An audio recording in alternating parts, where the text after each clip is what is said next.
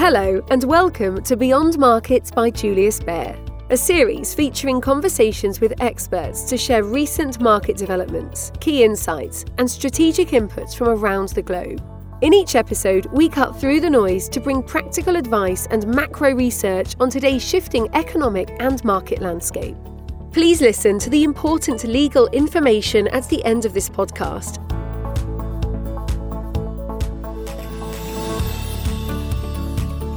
Hello and welcome to our podcast series Beyond Markets. I am Jenai, Financials and Real Estate Analyst in the Julius Baer Equities Research Team. Today, we will be talking to Christine Lee, Asia Pacific Head of Research at Knight Frank, about the sector that's been getting investors all excited but keeping policymakers awake at night: Asian property. Hello, Christine. Good to have you with us on Beyond Markets.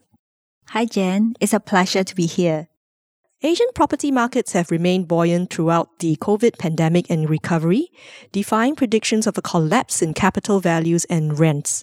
In a sign of just how hot the sector is, direct investment into Asia-Pacific real estate hit $84 billion in the first half of this year, just 6% shy of 2019 levels. Office, logistics, industrial and retail have attracted significant capital flows, each accounting for about a third of deals last quarter. Meanwhile, residential prices have just gone through the roof and are rising at their fastest pace globally since pre-GFC or global financial crisis days. Christine, let me start with some numbers from Knight Frank's Q1 2021 Global House Price Index published in June. Average housing prices are up about 7% in the 1 year to March globally, and in Asia, price increases have been led by New Zealand, where they are up 22%, followed by Singapore and Japan at around 6% and China at around 4%. In Hong Kong, the world's most expensive housing market, the Centre City Leading Index hit a historical high earlier this month. It would seem that contrary to expectations of a rout in prices and sales volumes, COVID has instead turned out to be a blessing in disguise for the property market. Yes, that has indeed been the case. The residential market performed exceptionally in 2020, making it the best real estate asset class to invest in many gateway cities across Asia. Initially, when COVID first broke out, many thought that they would lose their jobs, putting a lot of pressure on affordability and sustainability of the loan repayment. To put things in perspective, during the global financial crisis, the residential market in Asia-Pacific region lost 9.5% from peak to trough. This time around, prices have gone from strength to strength, increasing by 7.1% from the start of the COVID. Can you share a bit more about what you are seeing on the ground and why the market has defied expectations and gravity? And given that housing prices in Asia are already up by so much, where are the cities you would expect fundamental growth to continue carrying the market to new highs beyond this initial stage? Sure. Taking a closer look at individual markets, a number of key areas have performed extremely well. In Guangzhou, for instance, the Greater Bay Area story, speculative purchases of houses as an investment have driven prices up significantly over the course of this pandemic. Real estate has always been seen as a very stable and safe investment in that market. However, with the government stepping in and announcing regulations to curb speculative buying, the prices may soon flatten. How about outside of China? Australia, Singapore, and Hong Kong are all seeing a supply and demand mismatch, resulting in a steady rise of dwelling prices over the past 18 months. The delay in constructions in markets like Sydney has forced buyers to pay higher and higher prices for those available on the market during the pandemic. This is further encouraged by low interest rates, also a policy consequence of COVID. In Singapore, despite the steepest recession on record, the strength of domestic demand supported by upgraders and the general positive economic outlook this year meant that prices continued its upward trajectory in 2020 and 2021. It is the same story for Hong Kong, with issues of land constraints and pent-up buying demand coupled with construction delays. Prices have grown by 4% since COVID began. Wow, supply deficits and increasing demand have certainly set the stage for further strength in housing prices from here. Christine, do you think it's too late for property investors looking to buy to get in now? Well, the momentum in the housing boom is not slowing down anytime soon. There are some segments that continue to look attractive to us. We are generally bullish on the ultra-luxury markets across the region, particularly in the penthouses segment. Our research across 5 global cities shows that penthouses are on average 129% larger than the average unit in the same development, but command a premium of 35% per square foot. Singapore's penthouses actually have the smallest premium of only 7% amongst its global peers, which makes it a steal for the ultra-high net worth individuals. That indeed looks like good value. But taking a step back, at this stage of the cycle, are there any risks that investors should be aware of? Definitely. Regulatory changes or cooling measures are top of the mind. For instance, when the pandemic exacerbated the income inequality, there have been talks about reintroducing estate tax or wealth tax, and also restrictions on foreign buying. Geopolitical risks are also heightening due to changing dynamics of international relations. Meanwhile, interest rates could start rising earlier than expected, given that Federal Reserve is thinking of scaling back the bond purchases. These are truly very valid concerns. And actually, potential policy intervention is one of the reasons why we have hold rather than buy ratings on the Asian property developers that we cover, despite these very strong physical property market fundamentals. Expectations of rising rates have also hurt price performance of Asian REITs in some markets. You know, it's interesting that as a whole, equity returns of Asian property stocks have not reflected the resilience of the physical market at all. For instance, the MSCI Asia Pacific Real Estate Index was down 9% in 2020 and is still underwater year to date.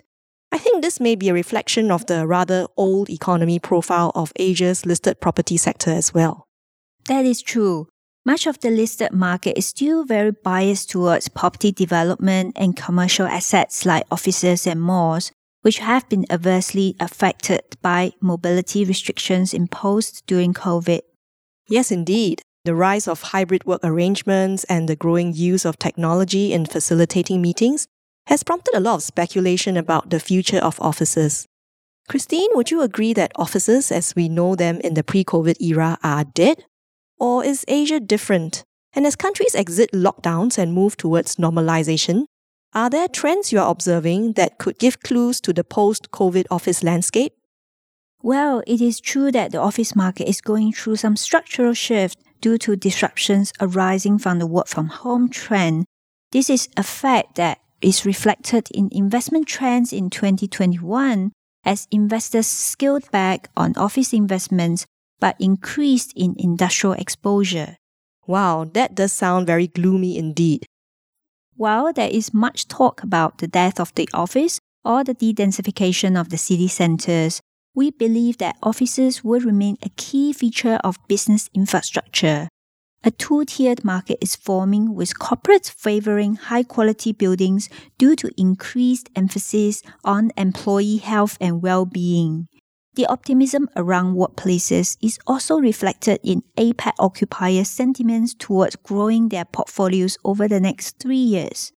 Our survey earlier this year shows that 30% more APAC occupiers are positive on growth in their real estate footprint as compared to global peers, where overall 5% more occupiers want to downsize their portfolio. Therefore, we are seeing good demand being driven from the growth prospect rather than the cost-saving prospect. That does indeed provide reason for optimism. And on a related note, what about retail? That's another old economy's real estate sector that's been grappling with structural changes even before COVID happened. That's right.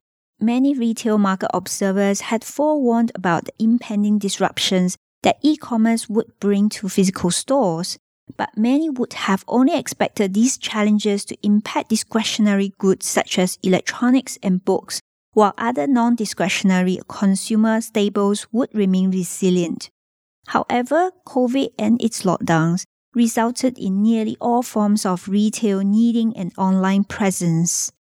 Despite movement restrictions largely being lifted, consumer behavioral changes will likely outlive the pandemic. The subsequent recovery in footfall at physical stores across the region has been less than expected. This profound shift means that the retail properties, especially those struggling before the pandemic, may never regain its pre-COVID values.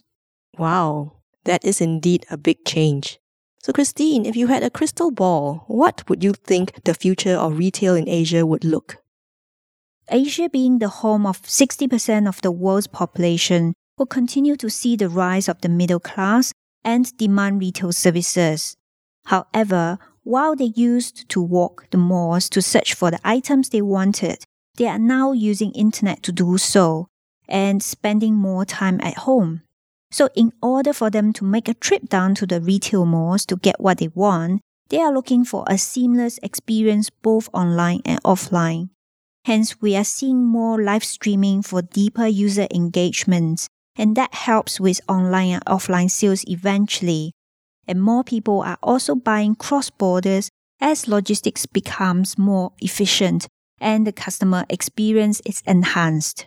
We expect retail properties to gravitate towards showrooming, pickup points, F&B, and services.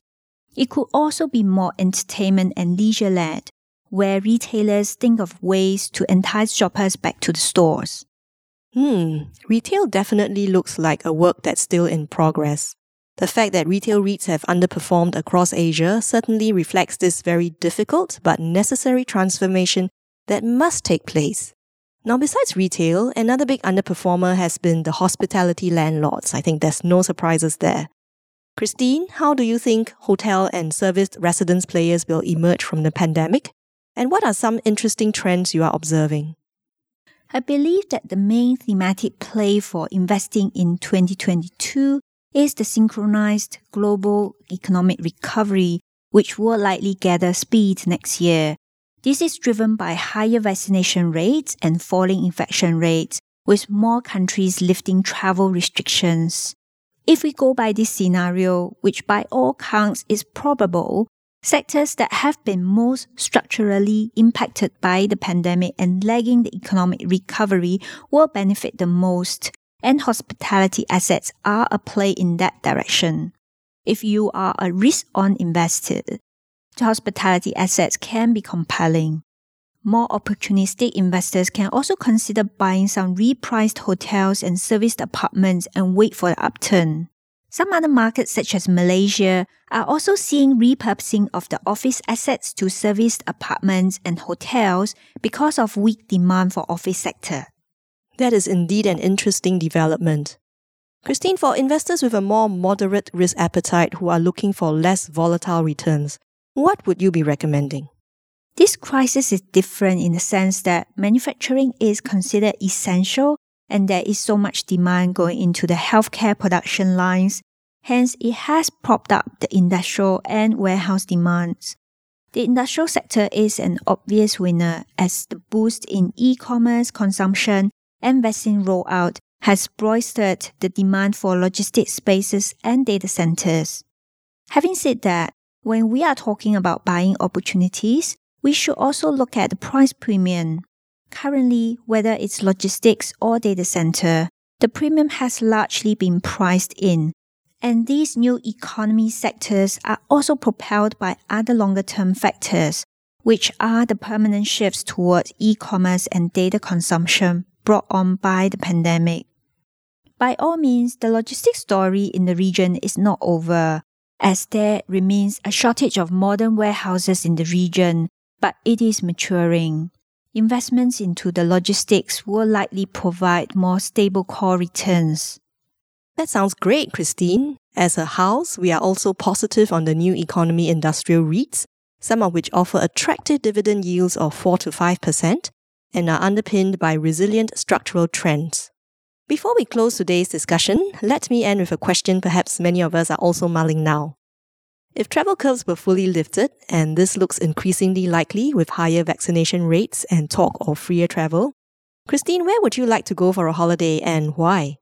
I'm actually very fond of Germany, so when I heard that Germany is the first country on the list to open for leisure travel, I was already Googling where to go. That's also because I spent about 8 months living there with my family 5 years ago, but I still can't get enough of the mountains and the lakes. They are just so stunning. It would be a nice family trip back to Germany to visit the Alps and do some hikings together since my kids are already in primary school. Wow, that sounds lovely. I believe you're not the only one thinking of that because according to online travel booking site Expedia, queries for travel from Singapore to destinations in Germany have already spiked nearly 10 times. Meanwhile, interest for travel to Singapore from Frankfurt and Munich has also jumped 70%. Last I checked, air ticket prices have not increased by very much yet, but they could soon, so do book quickly. Thanks for that reminder. I should definitely start planning. On that happy note, thank you, Christine, for your insights and takeaways. It has been said that the best investment on earth is earth. COVID has changed the face of the Asian real estate market, but it has not cooled interest in the sector. Our discussion with Christine today has affirmed the evergreen appeal of Asian property for investors. The housing market in Singapore and Hong Kong should remain healthy on the back of supply-demand imbalances, with luxury penthouses an attractive segment. Prime office continues to be buoyed by the flight to quality and increased business confidence. Retail is an interesting work in progress, and logistics is the go-to asset class for investors in search of steady core returns. Meanwhile, hospitality could provide the comeback story of 2022 if all goes according to plan. Thank you for listening to this episode of Beyond Markets. Do subscribe to our podcast series on Spotify and Apple Podcasts. From all of us at Julius Baer, thank you and goodbye for now. You have been listening to Beyond Markets by Julius Baer. If you like what you heard, subscribe to our show on Spotify, Apple Podcasts, or wherever you listen. To learn more about Julius Baer, our people, our latest thinking, visit us at www.juliusbaer.com. We will be back with a brand new episode soon. This is a podcast disclaimer.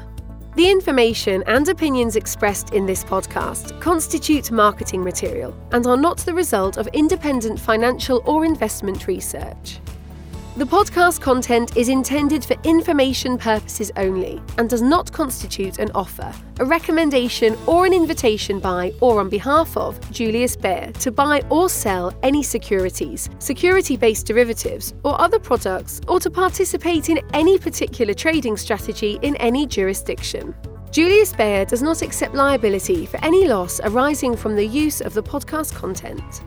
Please refer to www.juliusbaer.com/legal/podcasts for further important legal information.